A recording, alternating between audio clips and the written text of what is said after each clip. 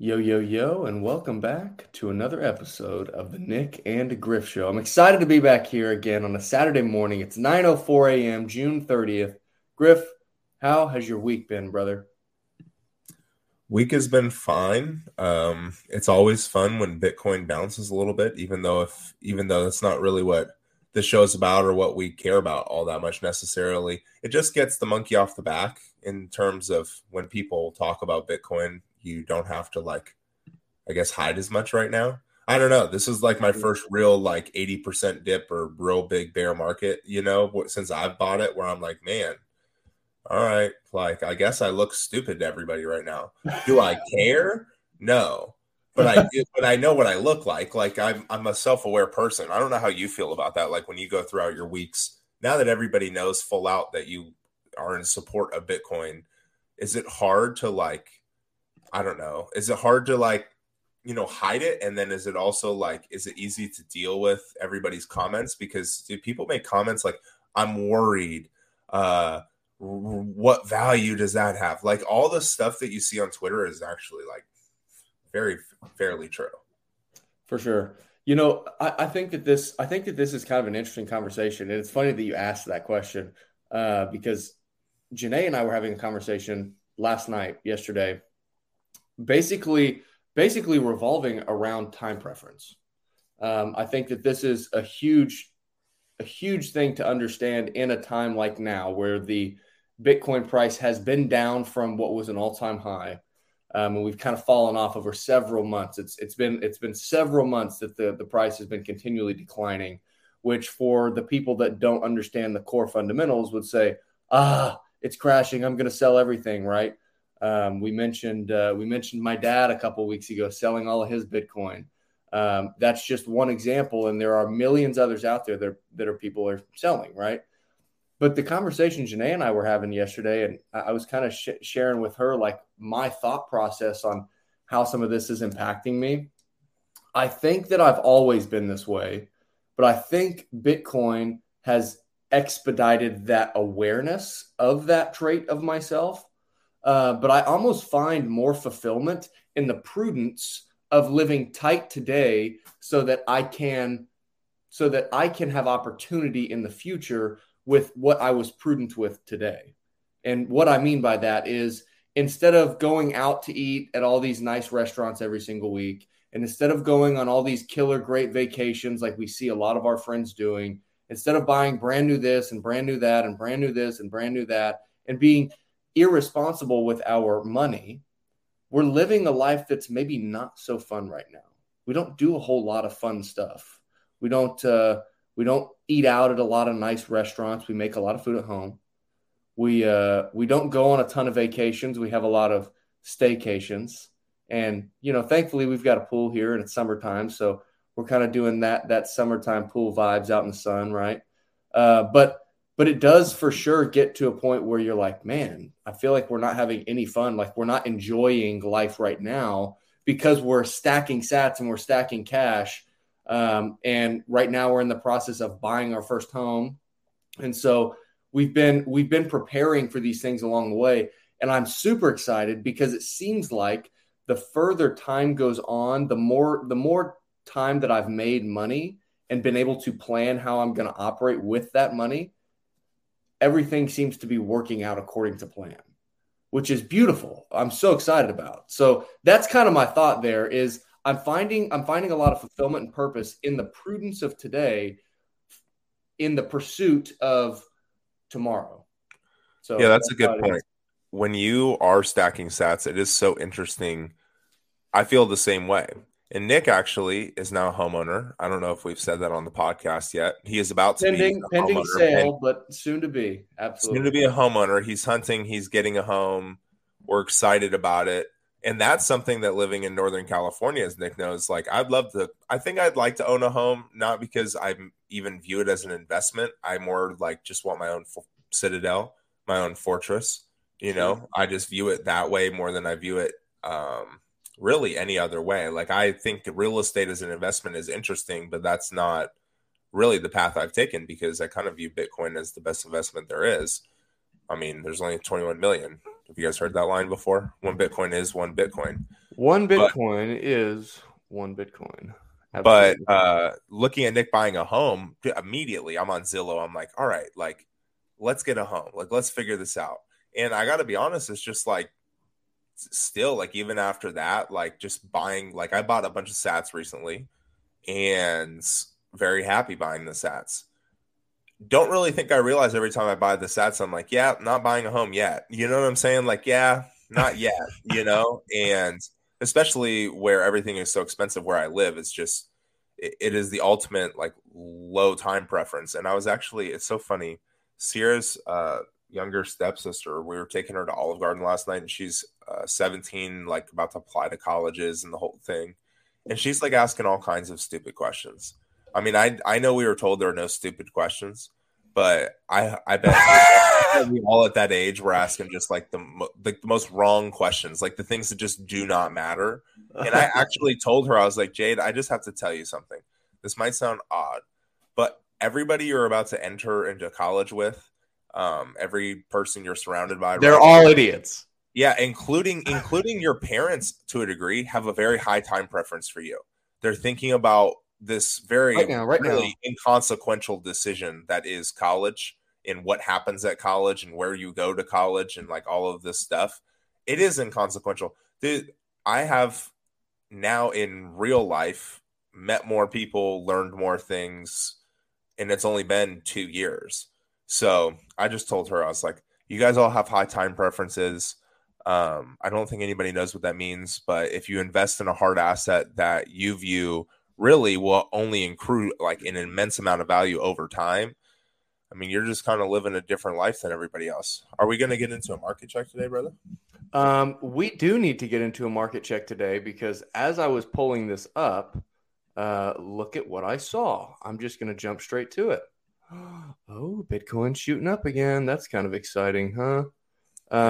So, if you guys aren't tracking the markets pretty regularly, which I think you are, you will have noticed here over the past couple of days, and I guess you could call it the past month, Bitcoin is coming back up again. So that's exciting. We just literally had a shoot. Let's see, that's 11:05 a.m. of yesterday. We shoot up, and where are we at? Is this up to today? Where is this at? Is my chart lagging behind? What's the deal? No, you're good. I've actually looked at the price this morning. Yeah, it actually shot back up a little bit this morning. That's this morning, right? Yeah, my only thought on the price action is if we're in a recession, like if you believe in a lot like recession stuff, wouldn't everybody just consider this like a dead cat bounce? Like it's just bouncing and then it's going to continue to go back down a little bit. I know Bitcoin might at some point decouple from, the S&P and a lot of these other markets just because it's a much smaller asset class. It has a fixed supply. It largely is more dependent on the next halving than it is whatever current market conditions are, which market conditions are not good. So I'm just wondering, like, where's this money coming from? I think I'd mentioned this last time. There are some new whales that have entered the Bitcoin market. Yeah, you mentioned that. Very recently, especially since we now found out Tesla sold 75% of their Bitcoin. Crazy, huh? I mean, it's crazy, but I think at 24,000, this is not financial advice. We should probably put that in our intro so that we don't have to say that every time we say something about the price of something. But it's in the description. Description. But I shouldn't be giving financial advice. I'm just saying that it seems like at 24,000 compared to the S&P over 4,000, Bitcoin is a much better value. But Bitcoin, yeah, for those of you guys that are just listening here, the Bitcoin price as of today, again, July 30th, not June, July 30th. We are sitting at $24,500. The S&P 500 is sitting at $4,130. The NASDAQ or QQQ is sitting at $315, and the Dow Jones is sitting at $32,845. But yeah, it's kind of exciting, to see a couple of these shoots in the market. I'd be lying if I said that I didn't get a little if I did get a little excited about it. So, it's fun because the only thing price does is it truly does validate everything we're saying. The market decides. We can talk about how great the Bitcoin network is. We can talk about all the great benefits it's going to have for the little guy and how it's changing the world, how it could be literally the greatest technology created while we're alive. But I guess because of it being a monetary asset, I mean, the price of it or the value of it in the marketplace has to go up significantly for us to in turn be right at any point in time. So when the price shoots up like that, when it shoots up 10% in a day, you're just like, see, this is what I'm talking about. Okay, good. Well, it's like, over the past, I really wish that the Apple Stocks app showed the percentage up or down based on the 1 week, the 1 month, the 1 day, whatever. It doesn't do that, but let me look at this. So the past month, Bitcoin is up 21%. Guess who's talking about it? Freaking nobody. I know. Nobody's talking about that. Everybody wants to talk about what it's down year to date. But if you can see in the tweet that I just pulled up, which our listeners can't, at $900, Bitcoin is too expensive. I'll wait. Then it went to 300 and it failed. Then it told you. 17,000 and it was way too expensive. They'll wait. Then it went to 3,500 and it failed. Told you, failed. And that's reference probably 2017. Then it went up to 68,000, way too expensive. I'll wait. And now it's back down to 25,000 and everybody's saying it failed, but it just went up 21%. And Nick, you're absolutely right. Nobody's talking about it because everybody feels like this is probably just a little bounce, like in what is an ultimate recession. But okay, what if Bitcoin is more recession proof than you think? Because it really should be during times like this. There's only 21 million. All of these huge asset managers, they could keep playing around in the bond market, getting killed by inflation.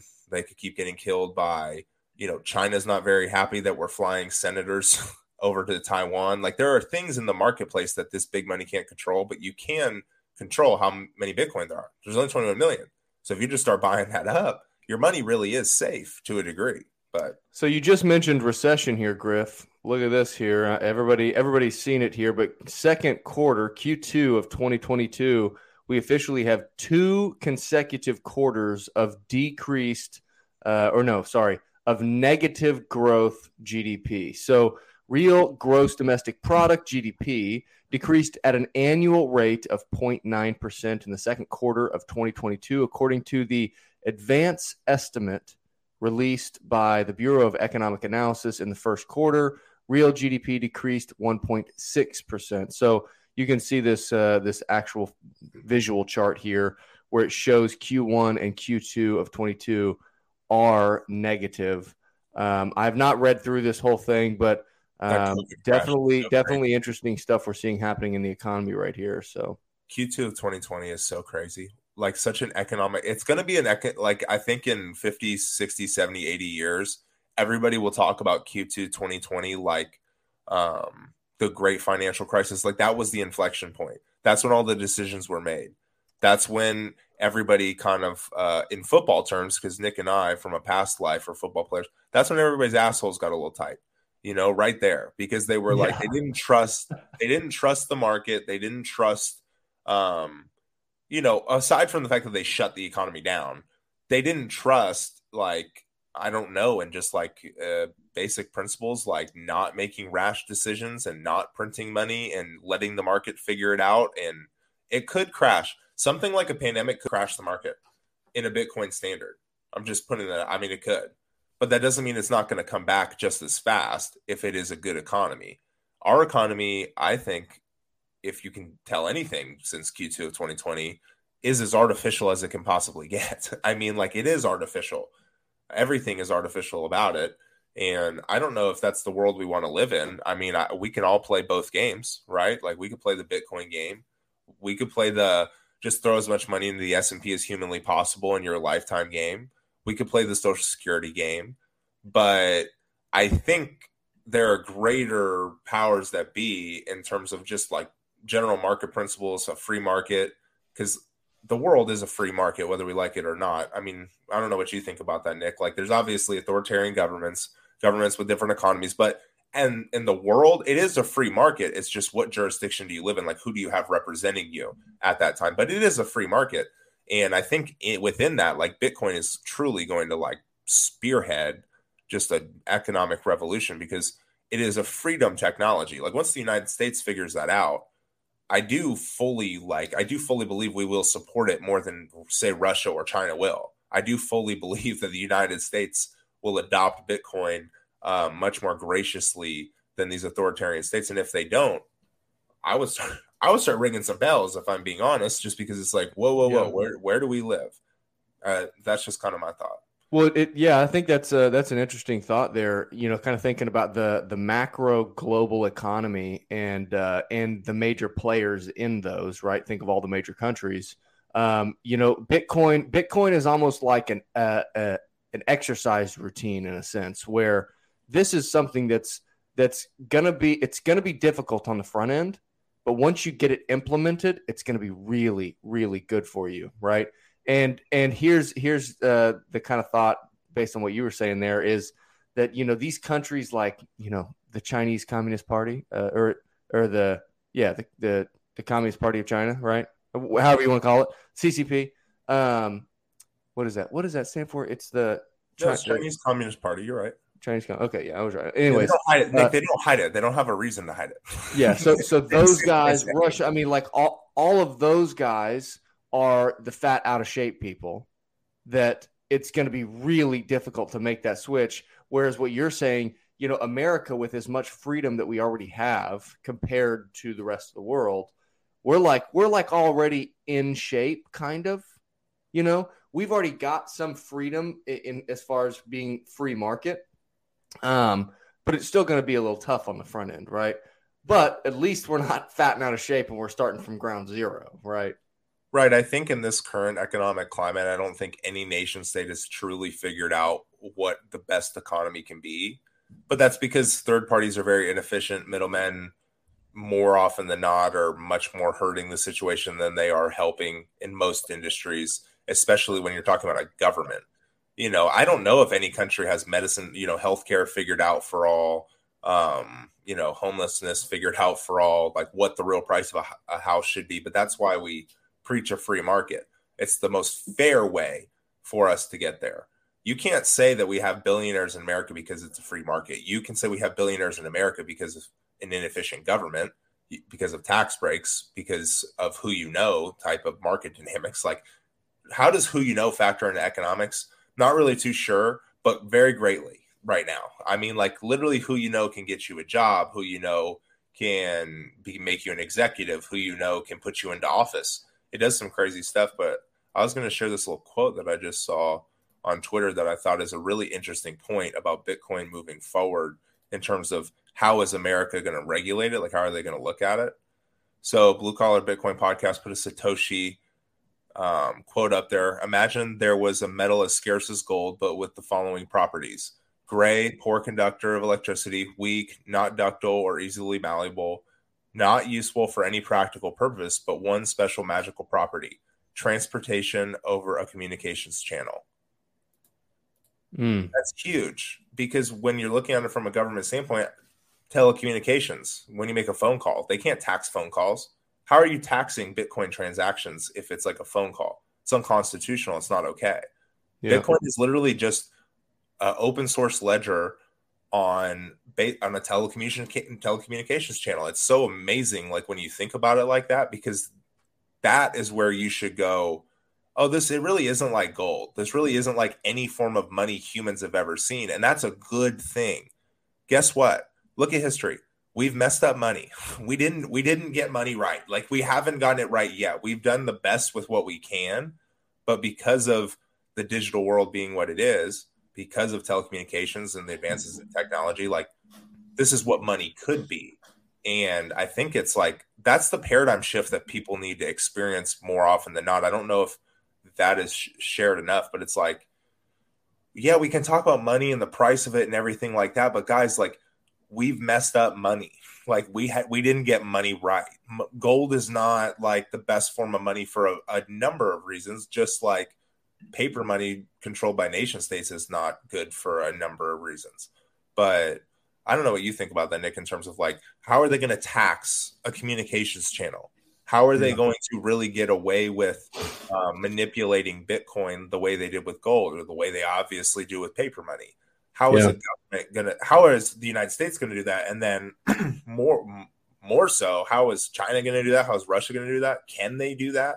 I mean, they do censor the internet pretty well, but can they Okay. get in the way So of think about this, Griff. So this is the example that I think of to wrap my own mind around it is a phone call. If I were to pick up my phone right now, and I'm gonna show everybody because I love you so much. If I click on my favorites here and I call Griff and Don, and you get a call from me on your phone, what person made that possible? Nobody. There was no person that made that individual call possible. Sure, we can talk about the innovation that happened all the way for the years, all the way up to this point, but that's not where we're at. I'm thinking this exact call, that there was no person involved in that, right? That was an automated by a computer operation that happened there on a communications network, right? Now, here's kind of the thought, and this is just to make my mind wrap around it. I'm thinking of like a black box, and that's the computer algorithm and operations and all the code that goes into making that call automated, right? To where there's no person in between us that has to be there, that has to press this button and flip that switch for the call to go through. And then I'm imagining Griff sitting on that side of me and wires connecting us, right? That's literally what is happening here, although it's much more complex. We're not talking about necessarily just wires connecting our phone to each other to some box in the middle of us, but that's essentially what is happening, right? We're utilizing a third-party infrastructure, which is, for me, I'm on AT&T, but the entire infrastructure that is connecting us, that's the black box and the wires that connect us, right? Well, how does the government tax your phone call? That's kind of the same question that we're thinking about here is like, okay, well, we've more or not, how many people in America, if they started taxing phone calls, how quickly would we have a revolution? Like, how quickly would things change if every time you just called me like you did, the United States government was like, and we'll take a 10-cent fee. Thank you very much. Absolutely. So we've innovated up to this point, right? Right. And now we've got this new system that is significantly more efficient, right? Think of back in the day whenever there were operators on phones. I'm sure they got paid. I'm sure they didn't just work for free. I'm sure they got paid to operate that system, right? They were the operator. Mm-hmm. They operated the system and they were paid to do that. And guess who paid for them to do that? It's the people that were paying for the phone service to utilize that infrastructure. Well, now we make that process more efficient by automating it with the technology that we've built and developed up to this point. And now we no longer need that operator there. Well, great. Now we don't have to pay that person. We can reduce our cost, right? Think about just a raw cost, not from a business standpoint, but just a raw cost. Now it costs less for us to do the same thing as before, and it's quicker and it's more efficient. We don't have to have somebody there to worry about doing these things, right? Now, that is true. That's what happens with innovation and technology, Bitcoin included. And where this gets really strange, right, is the question you're asking is, how could the government tax this? Well, it's an automated process, and I don't know. I mean, that it's really a strange thing to think about, right? Because it's almost like, hey, we found this huge innovation, and it makes the process efficient by 30%, makes it more efficient by 30%, right? You reduce your cost by 30%. And then the government would come in and say, okay, well, now that this is more efficient and it's decentralized and this and that and this and that, and we're not controlling it. Well, we need to tax this because, yada, yada, we have to have control, whatever the story is. Now we're going to add on 30%. And it's like, well, then what's the point of the innovation, right? What's the point of the innovation if we're not allowing that innovation to flourish and play out into the market, right? Which then comes back to free markets. Like the market must decide. The market has to decide, and the market does decide, right? Even thinking about the people that live in China that are under the dictatorship of this central authority, right? they still choose. That market still chooses what they want. Now, but the difference is that the central authority forces you to operate in a certain way, right? But they don't have to want to do that. They can want to do something over here, and that is the market deciding something. But you've got an external force that's trying to push the natural current of the stream in another direction, right? Which can be done. And that's what they're doing exactly right now. I very much agree. I also, I kind of think from like just that China standpoint, the CCP is promising them some way of life, some better form of life, which is why they're complying, I think in the way that they do. They're basically saying, you don't have to worry about anything. You don't have to make decisions. You just need to show up and we'll take care of the rest. And honestly, that's a very promising proposition for a lot of people. What we do over in the United States is a stressful business. People obviously like mental health in the United States, the way we eat food, how we are marketed to, propaganda, things like that. There's obviously a lot of things that have been done for money that are not necessarily with the best intentions for actual human beings. And we've definitely let a few things run too far that I'm not so sure like something like the CCP would let happen. That's not me saying that we need to be communist. That's me saying that there's probably a problem with the money because people have enough time and enough money to just come up with crazy ads and marketing campaigns and find all kinds of different ways to support their big corporation with a good advertisement.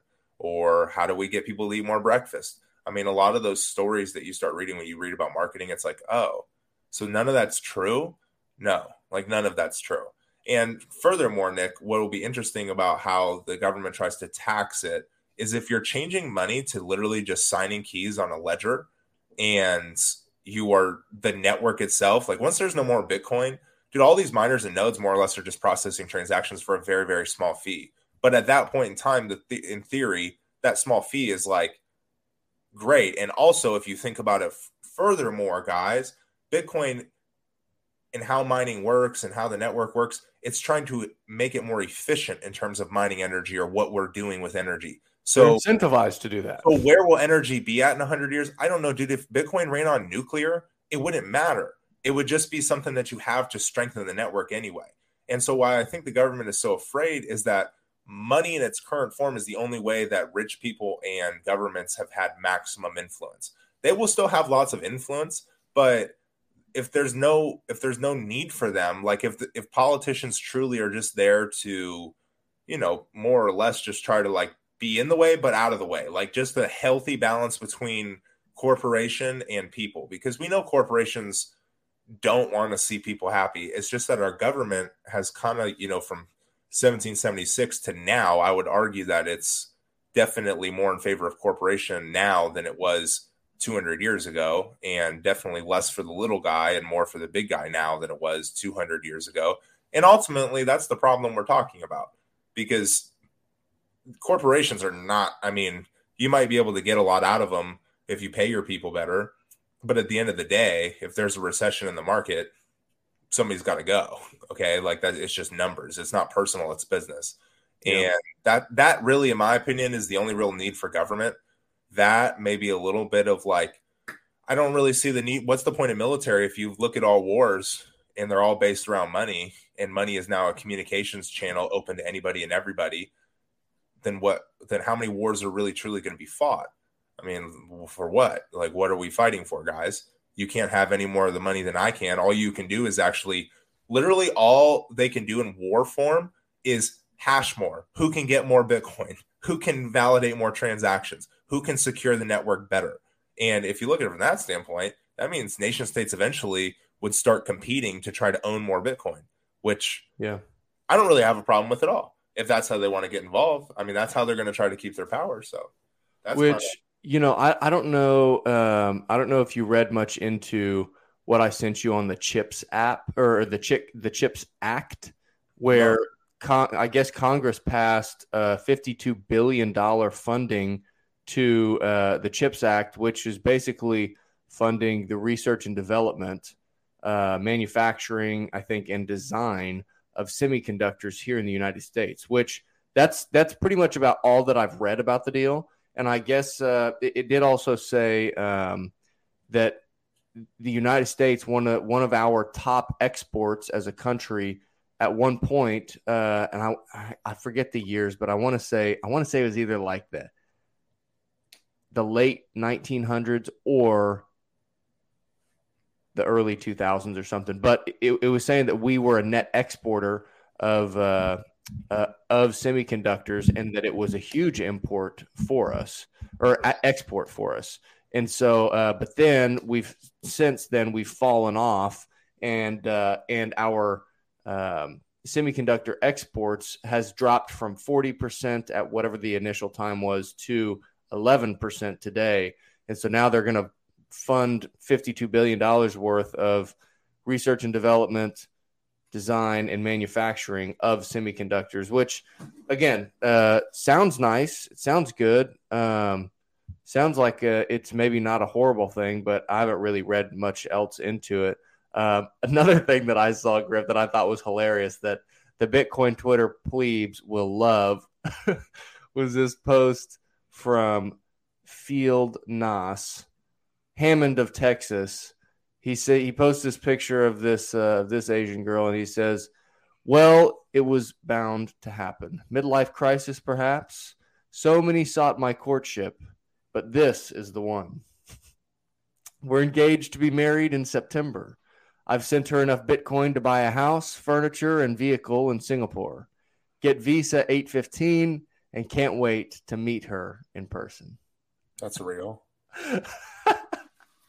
No, it's a complete joke. And so you guys, the Twitter plebes, you guys know the deal. Like, these are like these spam accounts. It's always these Asian girls, and they all look, they're all dressed and in, like they're in nice locations, in nice building, whatever it is.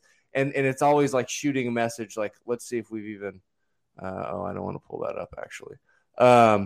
Anyways, I thought it was hilarious. And there were some people that were posting just funny stuff about it, because you always get those spam messages, right, from those girls, and they're like, "Hey, send me this Bitcoin, and I'll send you back more," right? Or it's like, "Hey, I'm into crypto. Are you into crypto too?" And it's always like just some dumb message that you can tell is like a fake spam type of message. But man, they got to be getting people out there, they got to be getting somebody out there. But that guy posted it as kind of a spoof, I think. Yeah, I mean, I just don't reply. I mean, I don't have much for the spam accounts. I think it's a bug, not a feature of these centralized platforms, and I think that it's just a way for them to manipulate data, and it's kind of a bad feature of the internet, because it's kind of like one of those poor incentives where these social media platforms are really just incentivized for activity and, how much people are like actually watching this stuff for ad revenue. It's all ad revenue driven. Yep. And create a spam account. Try and lure kids to your account. We don't care. Just be an account and be active and like do stuff, because that is what is getting us paid ultimately. So it's just like, it's another poor incentive structure that hopefully will get fixed over time. Well, think about this, Griff, too. We've had tons of conversations about this. Think about the sales world. Talk about the incentives of that, right? So the incentives of the sales world is to make a sale and earn a commission on that sale, right? And obviously, different industries are different. Some are very high volume sales, some are lower volume sales, yada yada, right? We know that that's a lot different. But here's the ultimate high time preference sales guy. Here's the pitch. "Hi, my name's Nick Burns, and I've got a product to sell. Do you want to buy it from me?" Okay, you're not going anywhere with that, right? That's so transactional based. It's about right now, today, what can you do for me type of mindset. Whereas the Bitcoin mindset would be the low time preference mindset would be, "Hi, my name is Nick Burns. It's great to meet you. Who are you? Let's get to be friends. Can we get to know each other?" Right? It's doing business on a relationship basis. It's forming relationships with people over time. But again, industries are different. Some industries are much more, you have to go directly for a sale. pretty early on, or you're not going to get the business. Others, like my industry in commercial construction, is a much slower sales time. It's a longer length of total time, meaning I'm forming relationships over several months and in some cases years, in order to get to a point where we then do start sending business back and forth in a business relationship. Talk about the difference between proof of work and proof of stake in that sense. Yeah. So, but the question that we're kind of answering or talking about is, what value do sales bring, or is the commission is it ultimately a net positive or negative to the situation? Well, no, I'm thinking about incentives, right? But from the perspective of high time preference, low time preference, proof of work versus proof of stake, right? Those are kind of the opposites. So thinking about sales and the incentive structure for proof of work and a low time preference mindset. And then also think about the incentives for somebody that is a proponent of proof of stake and the high time preference mindset. Yeah. I guess I just kind of think about sales as more of like a market driven necessity, where it's like there are a lot of sales, like you're saying, that are very high time preference, very just get this done quick. And more or less, you may not need them, you may need them. But in a lot of, for a lot of reasons, I feel like salespeople are important because most of the time consumers don't know anything about the product, and the owner can't sell to everybody. So the salesman, if he's a good salesman, doesn't just, try to run you up and get the biggest commission possible. The greatest salesman has a low time preference, and gets to know you a little bit, and gets to know that if you make them a good decision here and maybe you don't take your biggest commission, they'll come back for a second car or boat or whatever you're selling. It doesn't matter. But I feel like in the market, it doesn't matter what standard or what the money is, there will always be a need for commission-based sales, because you need to employ people to go sell it. And you also need somebody to come in and buy it who doesn't know anything about it. So it's kind of it's always kind of a necessity. I just feel like it's depends on the market, depends on the product, but it's kind of like something that is sales is a necessity. I think it's kind of wild, and maybe I'm extremely biased because I'm in sales and the economy is not doing well, but sales is something that you always need. I mean, obviously some companies need them more than others. Obviously there's a lot of software and websites and things like that can do a pretty good job in replace of a salesman. But sales has true value if you talk to the right salespeople. If you go to the car dealership, and you know what I'm talking, you go to the car dealership, a guy that works at the car dealership, your friends, your boys, you get an under the hood look at everything they're actually doing. And you see that they do provide value, but they also they're getting paid quite a bit just to provide that value. So if you know a little bit in return as a consumer, you can get a lower price just because you kind of know the game a little bit. And I feel like maybe there's poor incentives around that, obviously, because you're just somebody's trying to get more money from the other person. But at the end of the day, if you're an informed consumer, which it's not that hard to be an informed consumer, you have to look up the product before you buy it. It doesn't really matter what it is. Just do a little 30-second, even your Amazon stuff. Just go watch a YouTube video. What times are YouTube videos? Yeah, just scroll down on the reviews. I promise you somebody's probably reviewed it and somebody's probably been no, yes, no, yes. But the incentives, I mean, there's obviously it's more or less, I don't know if it's a bad incentive. It's just an interesting, I don't know. It's like playing poker, dude. You play poker with somebody and you might be bluffing, or are you bluffing, and you're just sitting across the table from them for a $50,000 pot. It's you just got to read the other person. And I don't know if that's a bad incentive. I just feel like nowadays people are scared of those interactions. People don't want to be in those interactions anymore. And you're in sales too. It's we both work in sales though, where we're selling, but there's mutual benefit. There's a lot of benefit for everybody that goes around. So it's so Griff, I think it's important to note too, because you and I have a lot of conversations about this just privately.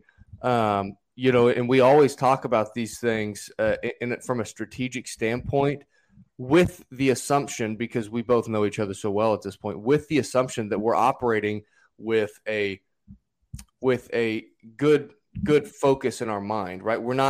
It's not what can I get from this person? It's let me actually get to know this person. And then at that point, you're not acting like you care. You just care. You should care. Yeah, Don't act like you care. Just care. If you show up and like the guy's been making fun of me for a little while because I've gone into some meetings with some pretty big people, and I'm just the same dude that I am today. I show up and I'm gonna tell the truth. Sometimes it's not the best thing to say, but it's the truth, and it's not necessarily not like in a bad sense.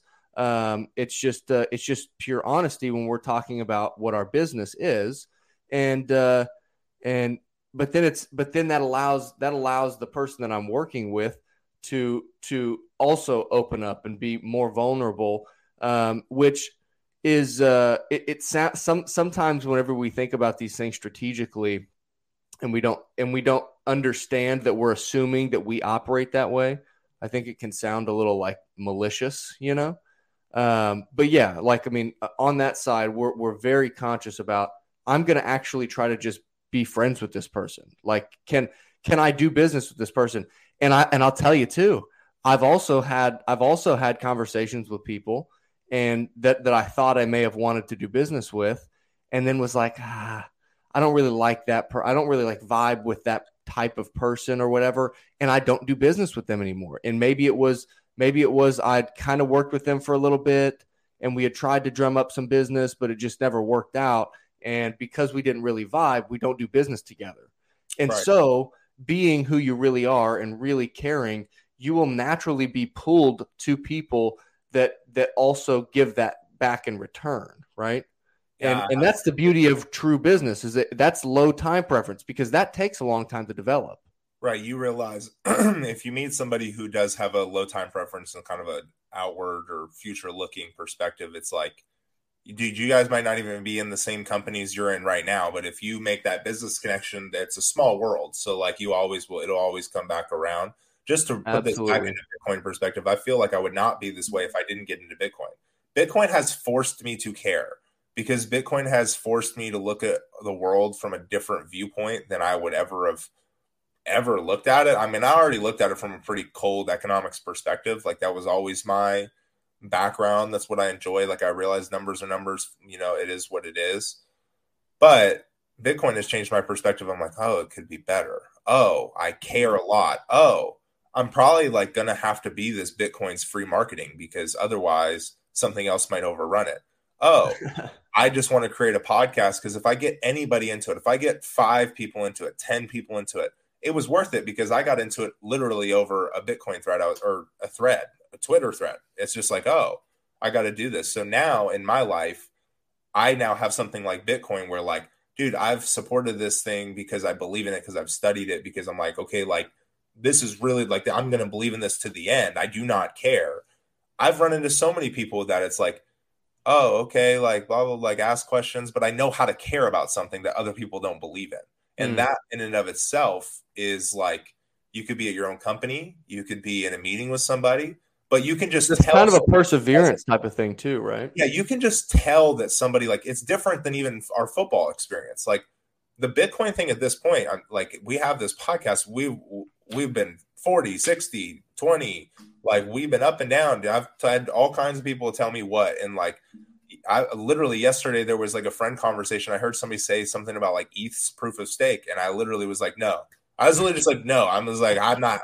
You guys can have this conversation, but I don't want to be here for it, because that shit is a crap coin and it's not worth anything.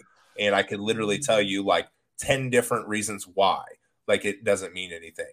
And so that's what I'm saying. Like, I care. Like, I'm willing to do that at this point, just because I don't feel toxic. I don't feel any type of way. I've studied thousands of hours of this stuff. If there was another project or something of that nature that was better than Bitcoin or could complement it or whatever, I'm going to hop on that. I mean, I will. I'm not, I more or less don't care what it is, but I just feel like it needs to be, well, Bitcoin. I mean, like, nobody's ever been able to do it twice, because people don't care about you. Bitcoin doesn't care. That's kind of the whole point. It's trustless. And anything like Ethereum on down, and I guess this is a good segue into like what's going on now with ETH about to merge and all this crap. It's like, guys, that's awesome and everything, but you're missing the whole point of all this. You cannot trust anybody. You cannot base your decisions around any more small groups making monetary decisions.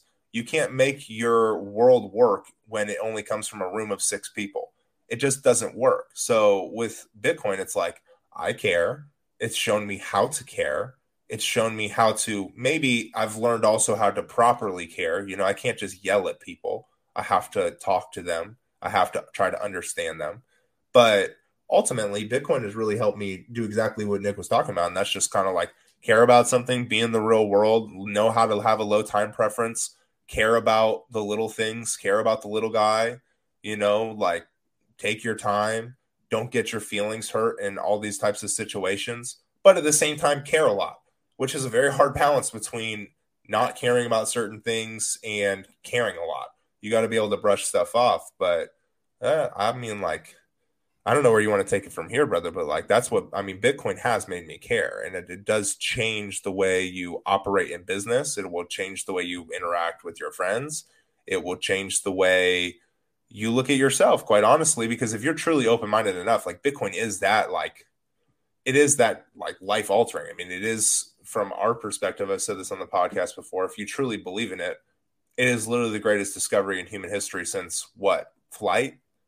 I mean, maybe even more than that to a degree, you know, in a different way. But that's kind of what I think. I think with the whole Ethereum thing, just back to that, it's like you guys are true, like you guys are missing that. And all the people who buy ETH, I'm telling you, do not feel the same way about ETH that I do about Bitcoin. Yeah. Promise you, guarantee you. People who have way more money in it than I do will not continue to stack in the investment mindset is a complete shift in perspective. Yeah, I mean, I'm telling you, like, I already know there's thousands and thousands and thousands, tens of thousands, maybe even hundreds of thousands of people at this point that believe in Bitcoin more than the price of it. And there's nobody in the Ethereum ecosystem, including Vitalik, because I just saw a video that I quote tweeted yesterday on our account where he was like, yeah, me and the founders, I got them to sell 70,000 ETH basically at the top. That's what he said in an interview. Yeah, I saw that. Okay, so like, what are we? Okay, cool. I literally, like, I saw that and I'm like, that's enough for me to go, what are we doing here? Like, what are we even talking about anymore? Let's build. They sold it at the top. Lightning Network and called it a day. Like, extracted all kinds of capital from the deal. Well, so think of it like this, right? So all we're talking about here is proof of work versus proof of stake, right? The proof of stake is the quick, not sustainable answer, right? And you're kind of talking about some of the differences in the paradigm, right, or the mindset. So I told you, we were talking a little earlier that Janae and I were having this conversation about high time preference, low time preference, and balancing, right, having fun with that. Because we want to go out and do things and kind of have experiences, right? Her and I love doing experiences together. But you pay money for those, right? Mm-hmm. And so, but we've been in a position where we're prioritizing, hey, we were saving cash for the house, we're buying Bitcoin, and we're setting up a longer strategic play. And so that sometimes can feel as if we're sacrificing the fun and the enjoyment of life today. And so I was kind of thinking about it just for myself, right? Self-awareness is the big key in all of this stuff. And so I was thinking about it myself, like, how do I feel? And I wrote some stuff down here, and I got to hear your thoughts on it and tell me if you also feel the same. I find purpose and fulfillment in my work and hobbies. I enjoy my toil, my work, my labor. I have a great job that's fun with better people to work with. I have really interesting and fun hobbies in Bitcoin and the podcast, right, that we're doing here. I get to pursue and develop and progress in all that I do, right? All these different, these hobbies and what I'm doing for work, those two paired together, I get to progress in all of those things, which is exciting, right? That brings a level of fulfillment. When I get better, I feel good and celebrate. When I get worse or stay at the same too long, or stay the same for too long, I feel bad and immediately look for ways to begin improving again, right? And that takes a lot of self-awareness, right? To feel kind of the downturn. I didn't get up and do my morning routine every single day this week. You know, that's like, I can feel that difference, right? But it takes some level of self-awareness to get to that point, right? So as I continue this cyclical nature of life that seems to be cyclical, right? I don't know if you feel that same way, but I kind of feel like there's just this natural ebb and flow of life. But as I continue this, I become more aware of what is good for me and to do, or what is good for me to do and what is bad for me to do. So the thought was, as I continue the cyclical nature of life, and I'm doing all of these different hobbies and things for work that I enjoy, that I get to progress in and develop in, and see that progression and see that development. I find a ton of fulfillment in that, but I also become more aware of myself, right, in my mindset, right? So we're talking about proof of work versus proof of stake. Proof of work is the right answer. It may not be the easiest answer, but it's the right answer. Proof of stake is the easy answer and could be it could be an answer. Proof of stake could for sure work. Proof of stake could work if all the actors were great actors and they were pious, right? You call them pious. They were morally just people. Proof of stake could work, but the fact of the matter is that that's not the case, right? So proof of work is the difficult answer because there's a lot of difficulty with it. There comes some there's this natural real world challenges. There's real world challenges to proof of work. There's a natural ebb and flow because we're it's not like we can just also mine Bitcoin, right? You think about the protection of the network. We can't just mine Bitcoin and not take resources from somewhere else. There is a finite amount of resources in the world to some level, right? There's a trade-off, right? So it's not that Bitcoin is bad or anything like that, but there's a trade-off, right? So we have to decide, okay, we're going to redirect this energy now here, and we're going to redirect just a small portion of the amount of energy from the legacy financial system over to Bitcoin mining to preserve and protect the Bitcoin network, which is a fraction of the energy use. And it does that and more. And now we've got all this extra surplus over here that we did not use since we switched to this new Bitcoin standard financial system that we can now redirect to other areas, right? It's beautiful to take less energy and do the same that you could do over here with more energy, because then it becomes more efficient, right? And if we can remove a human element to it and it can just operate on its own, as long as we feed it energy, we just have to give it electricity, right? Think that's all. That's what it is. You have to give it electricity, just like watering a plant. You don't make the plant grow. You just give it energy and nutrients. You fertilize it. You give it water. You just feed it energy, right? And we're doing the same with Bitcoin via the mining process and running nodes and running the algorithms and verifying all these transactions that are happening, right? And we know that it's obviously much more complex than that. But in order to do that, energy gets more efficient. The question is, energy needs to get more efficient, not Bitcoin. Energy needs to get better. Absolutely, right. And so there's another example of where the incentives are aligned to continue to make more. It's just this ever expanding need for innovation. It creates this need for innovation, and the market will move to meet that need. You know? People don't. I don't think people understand the aspect of like Bitcoin and energy. Bitcoin is not draining energy. Bitcoin is not doing something that we're not already doing. We're already becoming short on energy. We're already having energy problems. We already are very inefficient, don't know how to move it, don't know how to use nuclear properly, or are scared to. We don't want to mine more fossil fuels in the States, so it's a globalized industry.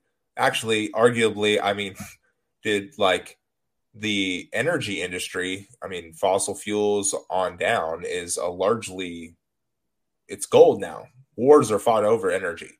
So to think that Bitcoin is the problem with energy is just I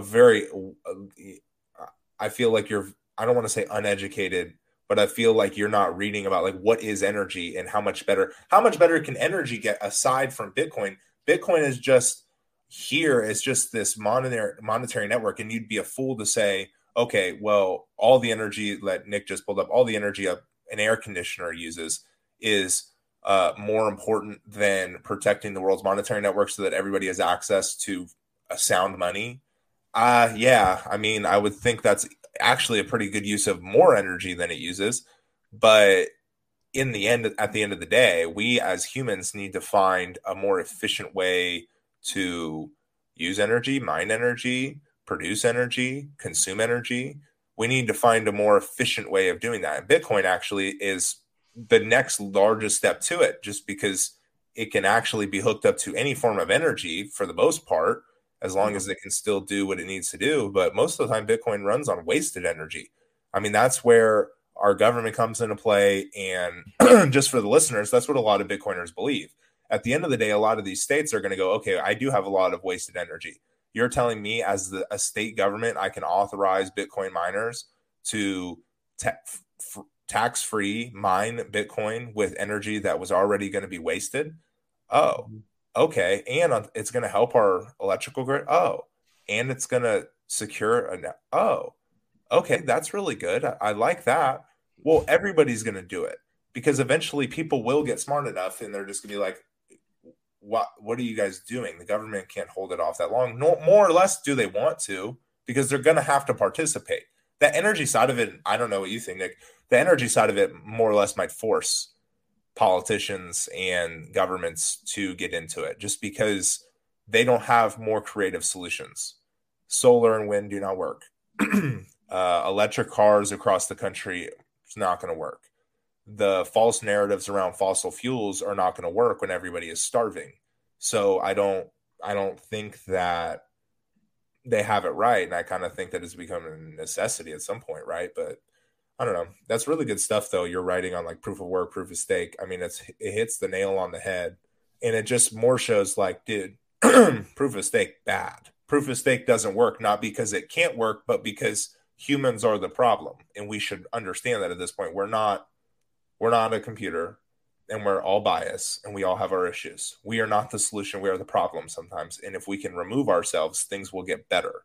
And that's what proof of work is. So you were talking a lot about some of the energy stuff earlier. So I remember seeing this chart, and I'm trying to go through this and read it a little bit to try to understand exactly what we're looking at. Let me see. If you look at the right sides of the graphs above and below, 100% of the overall usage decline was in rejected energy. What does that say? So 67.5% of the total, I guess, consumption. Is that consumption? Yeah. Yeah. Usage. Yeah. Usage decline was rejected energy, which means we are getting more efficient with our energy, but we still have a long way to go. So exactly. I'm trying to figure out what this rejected energy piece is here. Rejected energy, I believe, I mean, I'm sure there's like an actual template, but I'm going to say rejected energy for a large part is energy that doesn't get used. Energy that goes in the ground and nothing happens from it. Of energy that goes into a process that can you hear this? Comes out generally as waste heat to the environment. So if you can. Anyways, I'm not going to read into all this stuff right now, but this was an interesting chart. I want to say it was something like the rejected energy was just lost energy, basically. Or yeah, I mean, but that's the whole problem. Over half of energy produced in the United States gets wasted and or quote unquote rejected. I think that's the same thing, and that's a problem. Like, is that not a problem? Like, do people not realize how much of a problem that is? The fact that we don't have more creative solutions. Why? Because we will not do anything with nuclear, and we are stuck on fossil fuels, not because they're bad, but because dinosaurs gave us coal, and we should be very, very thankful that they did, because other planets, and why maybe there are UFOs or aren't UFOs. I listened to this one video, Nick. It was pretty cool. It was like, we should be very happy that we have fossil fuels. Mostly because it was like a phenomenon that most other worlds may not have experienced. And we got to experience it, so we get fossil fuels. Like, without coal, without fossil fuels, we would be nowhere.